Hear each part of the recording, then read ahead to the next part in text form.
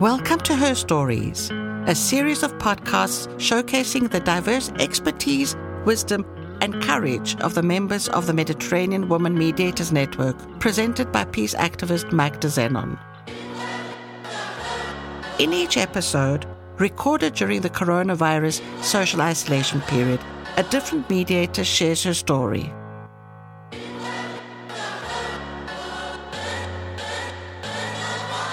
Hello, this is Magda. Today on Her Stories, we speak with Rida Al-Touboli.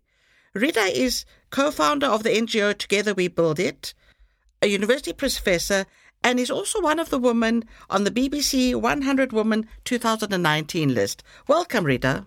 Hi, Magda. As I said so earlier, happy to be with you. Thank you very much for having me. It's lovely to speak with you, and I look forward to meeting you to being with you physically again soon, but it's good to speak to you online. Me too. To introduce you to the listeners, but you will build on that yourself, is that you have been very strong and visible in pushing for the participation of women in the peace process, of gender equality, of women's empowerment, and the implementation of United Nations Security Council 1325. But you tell me a little bit more about, because you wear many hats. Yeah, actually, but they are all, interrelated and interlinked, don't forget that all the issues that I'm doing, they are different hats, but they are fitting my head at least, So, okay, let me first say a bit about my organization, because this is a very important issue to say for me. Actually, in 2011, after what is called the Arab Spring, I have co-founded an organization called Together We Build It, which is based in Tripoli, Libya. And this organization, I can describe it as intergenerational non-profit organization working to promote peace and security in Libya. Together We Build It, and myself as a co-founder and director, we believe in the important role of the intergenerational gender approach to formal and non-formal peace building and peace process, of course. Why do you think it's important, the intergenerational? You know what? When I co-founded this organization, it was myself as a university professor and the three university students. And since we started and established the organization, one of the important, slogan we had is, look, the difference in age is not a problem. So let's work together in harmony. Let's, try to reach the maximum of what we are working on. We have the same cause. We are committed. We have the same capacity and ability to do, not the same capacity. I don't mean the same capacity in a physical way, yes. But what I mean is we are all, as four people, trying to do something for this country to improve the situation in the country, etc. And of course, it was a very successful experience. And since we established this organization, everything we used, and of course, the number of people who joined us increased, etc. And everyone wanted to join us. She or he will put in mind that there's no difference between seniors and young people.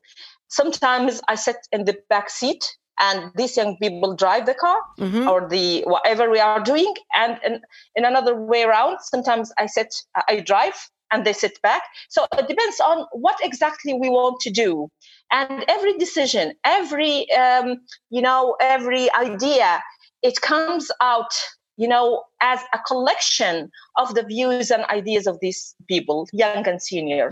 And we did amazing issues. A lot of a project we had, worked on became creative and very distinguished and very, interesting. And this is all because it had, the experience of senior people the touch of young people, and sometimes even the experience of young people, because even youth, they have experience in certain issues that senior lack, So this is the way it worked. And for us, it became, the main guideline.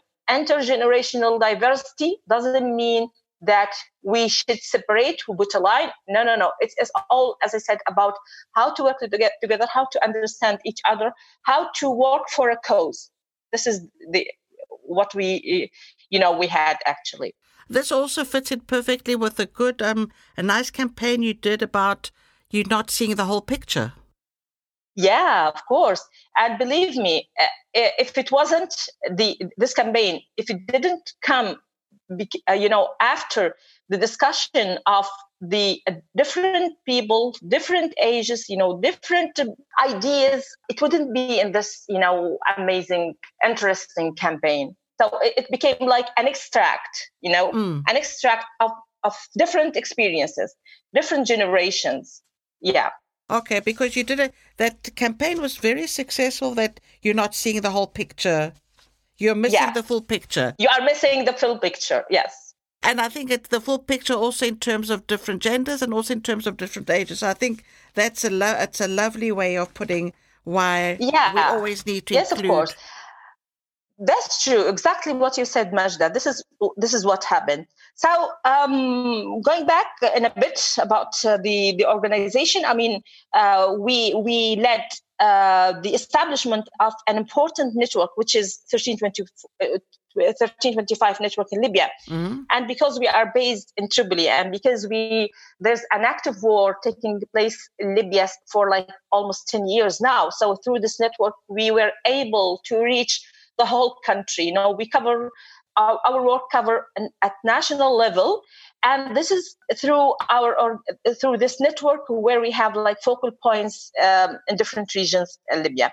Of course, we are working not only on the promoting participation of women in formal and informal peace process, but also we are dealing with a lot of issues related to women, like empowerment of women to take part in politics, issues related to women like, preventing and raising awareness against harmful gender norms, gender-based violence.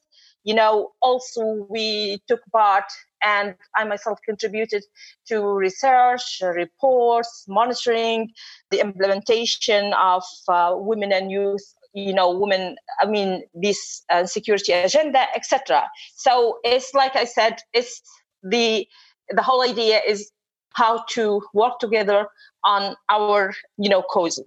In the conversation before we started this interview, you said something that I think is very important and really needs to be pointed out. A Libyan woman and Libyan people are not living in normal conditions, and they haven't been for quite a while. So everything you do is in a context that is challenging. And I'm using that word gently. And I mean, the political situation has been volatile. Things have changed after following the fall of Gaddafi. What has changed for women and girls in Libya after Gaddafi? And because you made that comment about what we in the West are living with the coronavirus of self-isolation and fear. You have been living in for the last 6 or 7 years. Yeah, that's true. I mean, this is also, Magda, when coronavirus crisis, appeared and people start sensing the effect of coronavirus, we found a lot of issues that we are going through actually even before coronavirus. And for us, it was exhausting. It wasn't easy. I mean, we faced a lot of challenges which you are facing now. And we had no choice, only to try to, navigate, try to maneuver to continue working.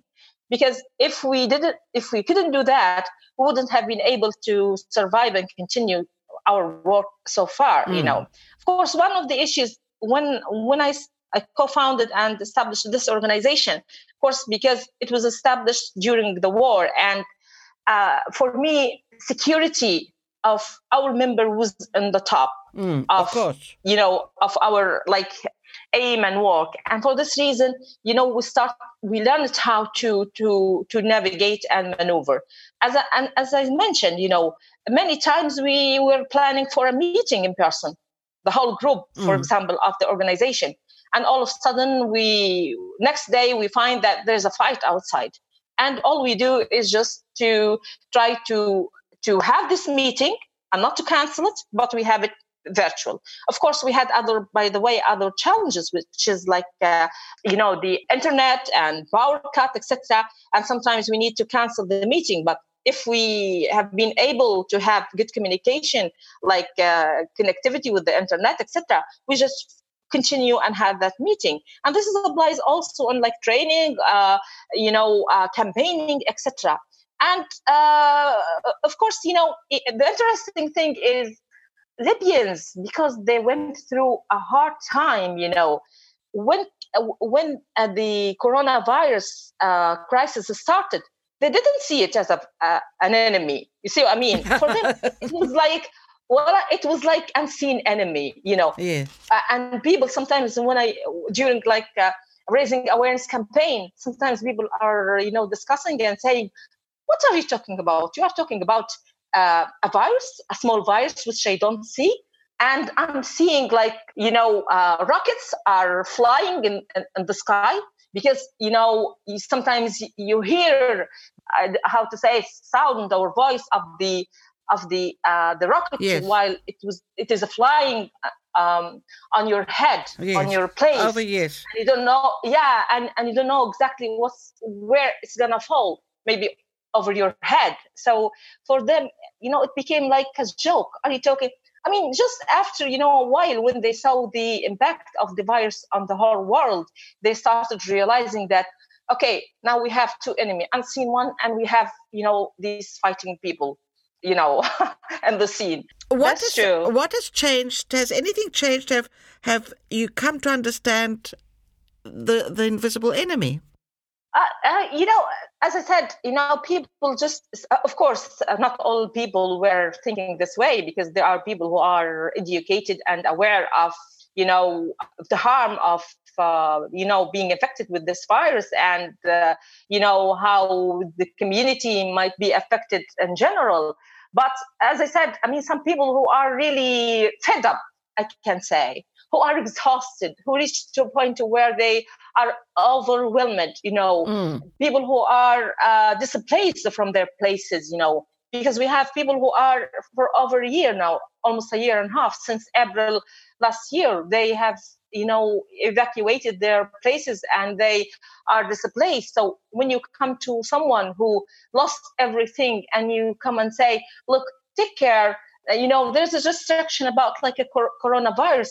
I mean, he or she is not seeing this virus, but they are seeing other very harmful situation they are living in, So this is why they were feeling like this. But as I said, the government took some restrictions. They imposed some rules and regulations. People started realizing, after the big change in the world, the whole world, just isolated, etc. So they started realizing that it's better to take care of Corona as well. Otherwise, if the rocket couldn't reach you, Corona might reach you as well. So, yeah. But really Rita, I must hard for people. I think it's very easy to understand why some people don't understand coronavirus when your life is in danger, in real danger, That's true. in there's a bomb, or like the people in Yemen. How can you explain washing your hands every day when there's no That's running true. water? That's true. So I Yeah. think the common conversation about what we should be doing in coronavirus can be quite it's not universal. And I think that's what we all need to be careful of. Of course, we all say, well, don't come too close. When I'm living in a refugee camp, that's not possible. That's true. But I'll tell you something, Magda. I think that the corona crisis, should change the world. It has. Because for me, as a Libyan woman who's living in, war, or grounded in my experience in war for almost 10 years now, so I don't see lines between women, peace and security agenda, okay, and coronavirus crisis and human security. I agree with And you. It's the same thing. So of course, these three issues cannot be separated. And when people now are talking about like shifting, for example, fundings from empowering women or having, or funding projects to empower women or promote for women peace and security agenda, this is completely wrong. Because I tell you what, during this crisis, there are some groups have been, created and established on social media, on Facebook. And these groups were to work to raise awareness of people on coronavirus, and they were very successful in raising awareness of many people. When you come to see these spontaneously established groups or created groups, you will find that the majority of people who are leading these groups are women. Exactly. And I know some of them who had already the chance to be trained, and participated in workshops and meetings related to women, peace and security. So, it's not wasting time and money, our resources, if you work on women to empower them, to improve their capacity, to make them, able to face the challenges. Because when we are living in this life, we don't know exactly what's going to happen. So making them able to think, to face any unexpected crisis, this is in itself very important. So how come you say that, well, we need to shift funding and resources to face, for example, this crisis, and it's not time, for example, for women, peace and security agenda or empowering women related to this topic, etc. So I can't see separation between them, because you need to work on parallel on these issues to be able to gain success, to be able to accomplish what you want to do. I think what we all need to understand and maybe explain a little bit clearer is that women, peace and security is not related specifically to war. It's also related to times of crisis. That's true. And for this reason, I'm saying that human security, which is one of the issues in very important key issue in human security, is health. Absolutely. So health care. And if you ignore human security, you will not be able to work in women, peace and security, and you won't be able to protect people from like a crisis like corona, because they are interlinked. Absolutely. You need to. And why I'm saying women, by the way, why I'm saying women, peace and security, because if you come to Libya and see the health field, you will find that the majority of this health service provider are women. Yep. 90% of nurses are women. 0.5% of doctors are women. Who's taking care of people at home and in the society? They are women. So, as you said, Magda, it's not only about having people in the middle of a war or in the middle of a armed conflict, but what about post-conflict? Exactly. How to sustain this peace if you reach to a point where you can get peace. So this is very important. It's also hard to sustain the caregivers, because and caregivers at every level, because what I think we've all seen with the corona is that women are the ones mainly that are looking after the kids that are at home because they can't go to school. They're the ones that are looking after the old people if they're not at the nursing home. They're the ones that are the nurses. Yeah. So at every level, and then you get these men in grey suits saying, let's jumpstart the economy. People have been carrying on doing work. The world has carried on. And who's been responsible for that? So please don't tell me there hasn't. It's not the major economy, but it's the economy that has sustained the communities. That's true. Yeah, of course. And they are impacted negatively, by the way, by this coronavirus, because because of the war in Libya, Libya went through and still through a problem with bank. We have bank crisis, for liquidity, etc. And women, men started losing their jobs and couldn't reach, and even women, of course, reach their salary, etc.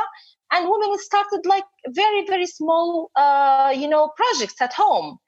The majority of these projects based or depends on catering, like, small initiatives like preparing some foods. And all these kind of projects are based on, like, having events, social gathering, etc. And all these kind of activities have been stopped now. So these women lost even the other, resources. They couldn't actually work. They have been impacted in a way or another after becoming the breadwinner for the families. Exactly. There, where there was a crisis, they supported their family, and suddenly the world settles, and they no longer have value. But let's go to one of your many success stories. Tell me a little bit about Palermo. Right. I don't know if we have a time, but can I start it a bit before Palermo? Because Absolutely. I wanted to show that mediation, because mediation is a process in which the parties discuss their disputes with the assistance of a third person or persons, as you know. And this person or persons will assist them to reach a settlement. Mm-hmm. And from my experience, we found that it is very important not to draw lines between mediation, informal mediations, and formal mediations. I tell you why. Because in a country like Libya, if we couldn't manage to have a base and a ground for informal mediation, we wouldn't be able to, for example, to call for formal mediation and the formal peace process related to Libya, or to call and have, a loud voice to say at a global level that we want women mediators in the formal peace process between, for example, like now the envoys from United Nations, etc.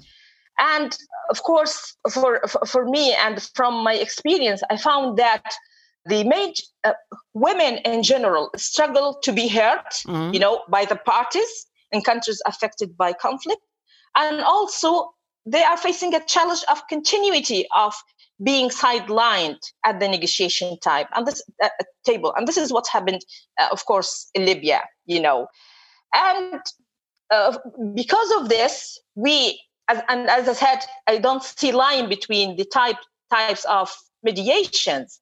Many women in Libya so far already mediate at informal level, working as bridge builders, mediating local arrangements. But you know what?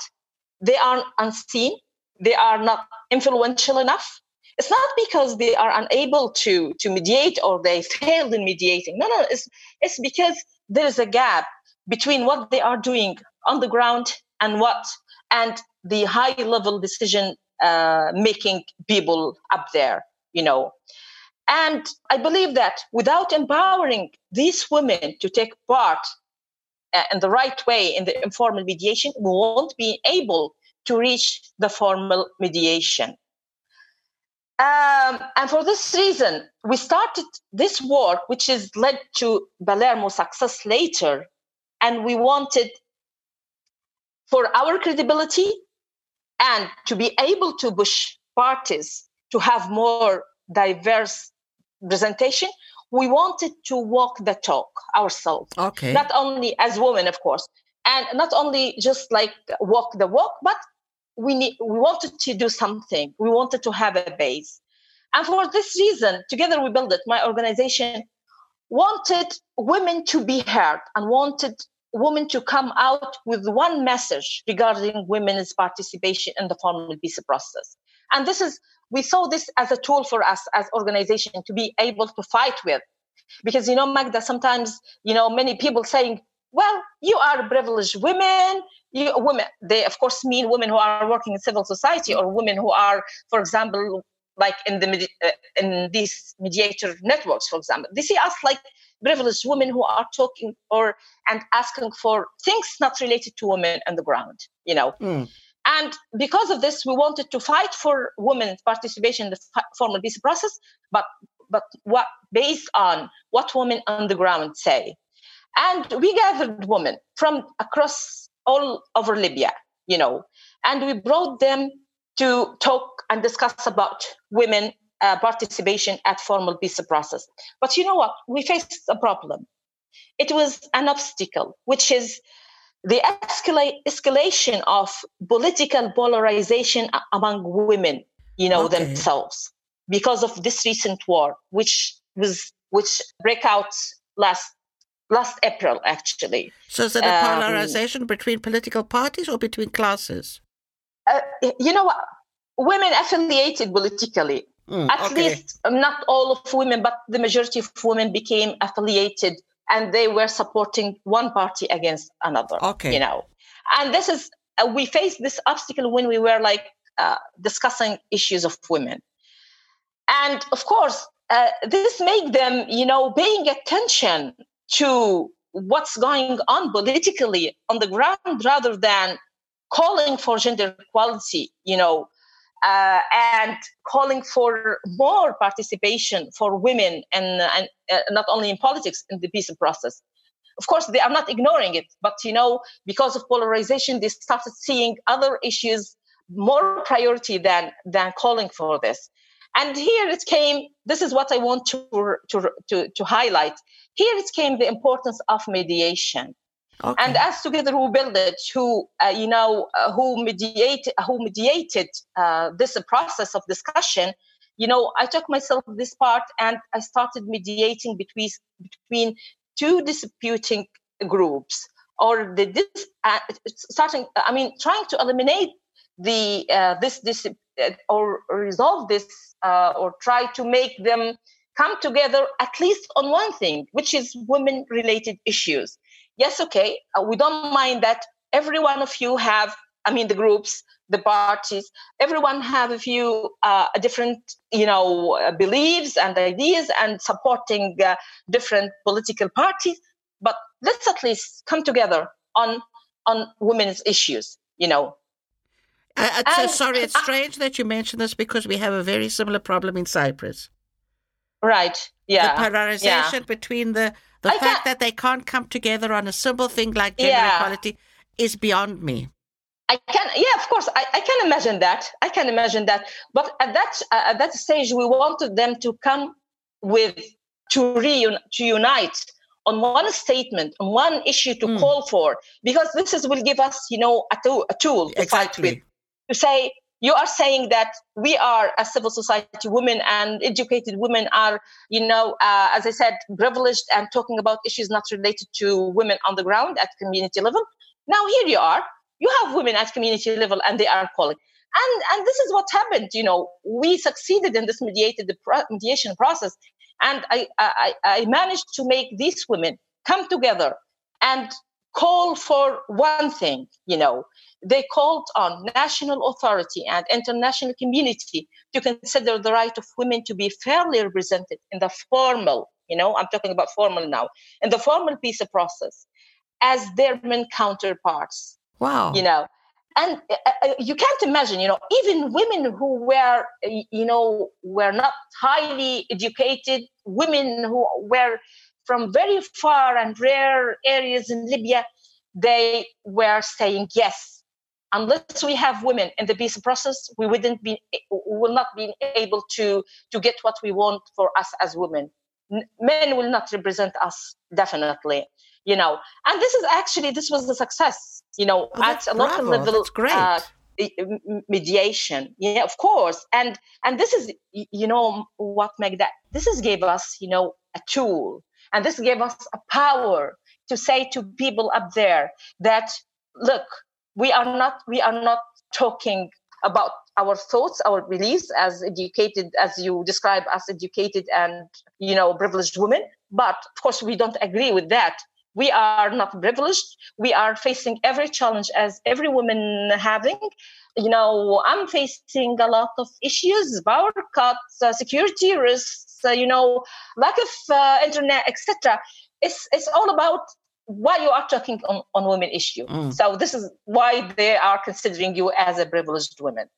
And of course, in response to their call, to the call of these women who were, reunited and came together and to walk the walk, I have been engaged and successfully lobbied to obtain the later inclusion of 3 women in the formal Libyan delegations at Palermo Conference for Libya. And you know what? As we mentioned earlier, this was after a campaign called "You Are Missing the Full Picture." Yes, and as you mentioned, it became an extract of the thoughts and efforts of different generations in my organizations. But this is also, so by starting this campaign, I can describe that we started another mediation, mission. Okay. Because by starting this campaign, we targeted two levels, which is the national level, the Libyan Authority, and the international community. Why I'm saying international community? Because international community who is mediating the formal, I'm talking about now the formal peace process. International community, which is represented by UNSMIL, the mission of the United Nations mission to Libya, which has been established since 2011, and also member states who are working on Libya and interested in Libya. After, as I said, after establishing and started this campaign, "You Are Missing the Full Picture," yep, we became to a different level of mediation. So I have mediated a dialogue between the government, and together we built it as representative of civil society. And we managed after this, mediation process to make the president of Libya taking a decision to include women in their formal delegation. So therein lay the power of the mediation, that you actually got the women to come together, speak with one voice, which made sure that the president listened. That's true. And even when there was a discussion between the president and the group who were discussing with him, it started like, both have different ideas, but it ended by having the same thoughts and idea. At least we were able, or the group was able to say, look, Mr. President or the government, we are not talking of what we are thinking. Of course, we have these same thoughts, but also we are bringing a message from down there, from the community. Women there are asking you and calling on you, why are you excluding? Why are you excluding women from the delegation, the formal delegation? Because Magda, before Palermo, why we worked on Palermo in the first place? Just to make things more clear, we targeted Palermo because there was a lot of meetings and conferences which were mediated by international community, either UN or the member states, and women were totally excluded. Yeah. Imagine UN or UNSMIL, who's supposed to promote for their resolutions. Okay, they excluded women. Also, member states who have long history in democracy. When I'm talking about member states, there are almost 5 member states, etc. They were even members of Security Council, and they're supposed to promote for implementation of 1325. And even though they just ignored women and excluded women. And for this reason, we were, targeting these 2 different levels: our national authority, our government, and also international community who is mediating the peace process and who is in charge of the formal peace process going on in Libya. That's great, because you actually you connected all the pieces. You connected the grassroots woman to the privileged woman in inverted commas, to make a statement, and in that way you were able to then target the national authorities and the international community.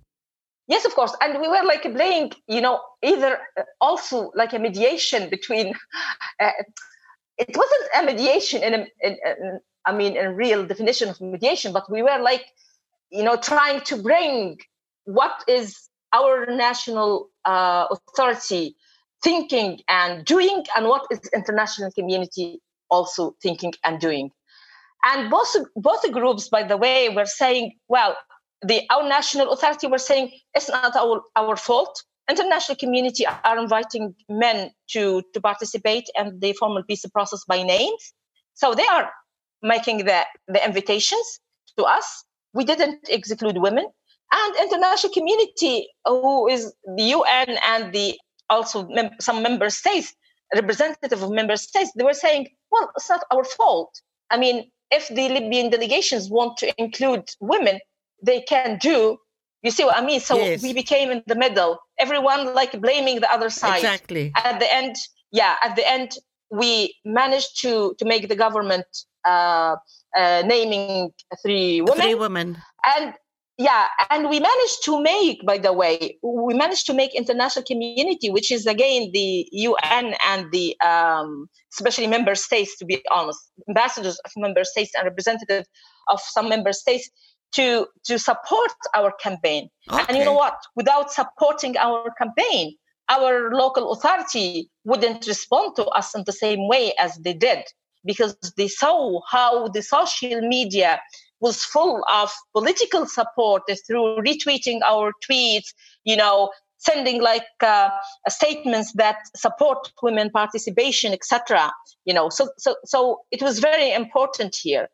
And also, you can see a different level of mediation when we reached Palermo, because there were the 3 women who were named and appointed to be within the or among the formal delegation. But we thought again, okay, we have women who will go to Palermo. So we wanted to make these women visible.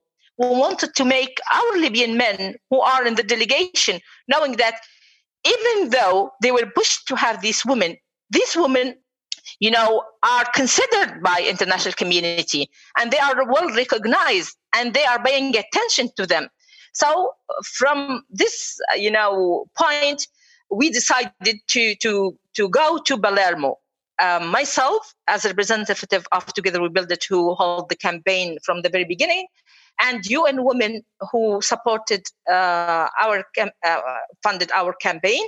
And of course, there was the role here of the Mediterranean Women Network, who helped us to reach our goal, and also the Nordic Women Network. So also there in Palermo itself, there was an important level of mediation where I wanted actually to make these women able to reach international community there, meet with high-level delegation, representative of high-level delegation, because also we wanted not only just to have them there, but we wanted these countries to show their support, and to say it out loud. We wanted something to come out from this Palermo, not only having, because it's only 3 women who are not sitting on the main table. We know that, but at least it's like we broke with this, with reaching this point, the cycle, and we managed to have women at least in the formal delegation. And to be honest, I was very happy that we managed to make 5 countries, which was Sweden, the Netherlands, UK, Austria, Canada, and the World Bank, to give very strong statements in the final session, and all of them called Libyan Authority and international community to make sure to include women in any coming events or any coming, meetings within the formal peace process. And they also, even criticized how women participated in the delegations were excluded from the main table, This also takes us to almost the final question because we're running out of time. You have so many stories. The Mediterranean Women Media Network, you've already shown what it did for you in Palermo. What is the role you feel it should be playing, if it should be playing something different? You know what? To be honest, it's things. I believe that there's no main role, but things are based should be flexible. Any help or support, I believe that it should be based on case by case, for example. Okay. Because what happened, till like before Palermo, 3 days before Palermo, women were not included. You see what I mean? Yes. So, what happened is all of a sudden we managed to convince the government, and because of the support of international community, at least politically, they showed response, and we decided to go to Palermo, and here we found that we need the support of the Mediterranean Women Network. So what you say? But let me say something. This takes me to something, which is now we had women in Palermo, but we faced the challenge that women are not in the main table. So I think that the Mediterranean Women Network and other networks can work on something different. And even before these events take place, designing the table. Okay. What? This is one of the issues that we came out from this meeting, that we need to make these decision makers, and who is like UN or member states who is facilitating such events or meetings, they should design the table. Why they should design the table? Because we don't have women as the president of Libya. We don't, and when I'm saying Libya, I'm just giving it an example because I'm talking about this example. Rarely you find a woman who had a parliament, So definitely, if you are inviting people who are heading or are leading institutions, political institutions in a country, the majority of them are men. So if you want really women to be there, you need to design the table in a way which, guarantee that there will be women in a way or another sitting there. You see what I mean? Okay, so the role you want them to play is to put pressure to ensure that the table is designed in such a way that women have full participation. Yes, of course. So we can work on that a long time ahead, and not only for Libya in general. That we make that, for example, UN have. Do something. I don't know how to describe it, but in a way or another, we can work on that. We can lobby for that. We can push for that. That in any piece of process, that the table should be designed in a way that guarantee having women sitting on the main table. Before we close this interview, I would like you to tell me if you have any role models. Is there any woman that you can tell me that has played an inspirational part in your life? Well, to be honest, I used to have a lot of role model who is worldwide and very well known, etc. But after this recent war, I started seeing a lot of women who is in my neighborhood, who is living near to me, who is.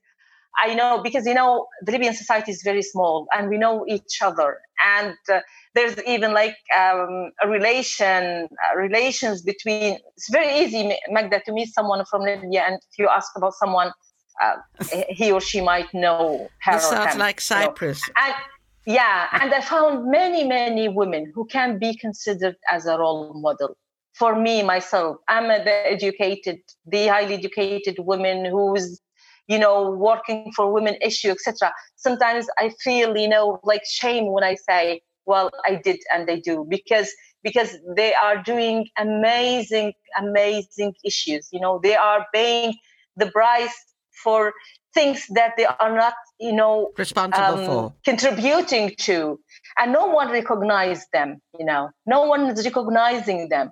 So for me now, I would say that my role model is every Libyan woman who is suffering, because they are going through a very hard situation, and they lost their families, they lost their sons, they lost their houses, and still, standing on the ground, trying to again, fulfill the needs of their family, their neighborhood, help others, So I have a lot of role models who's just in my local community, my neighborhood, a lot and a lot.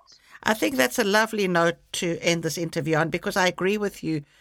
Your role model are the invisible women, and these are the women we need to bring them out, because unless they're women in the street looking after the older people or the children or putting food on the table, this world would not exist. So I will second that for you, that role models are the invisible women that we need to work harder for and work harder to promote.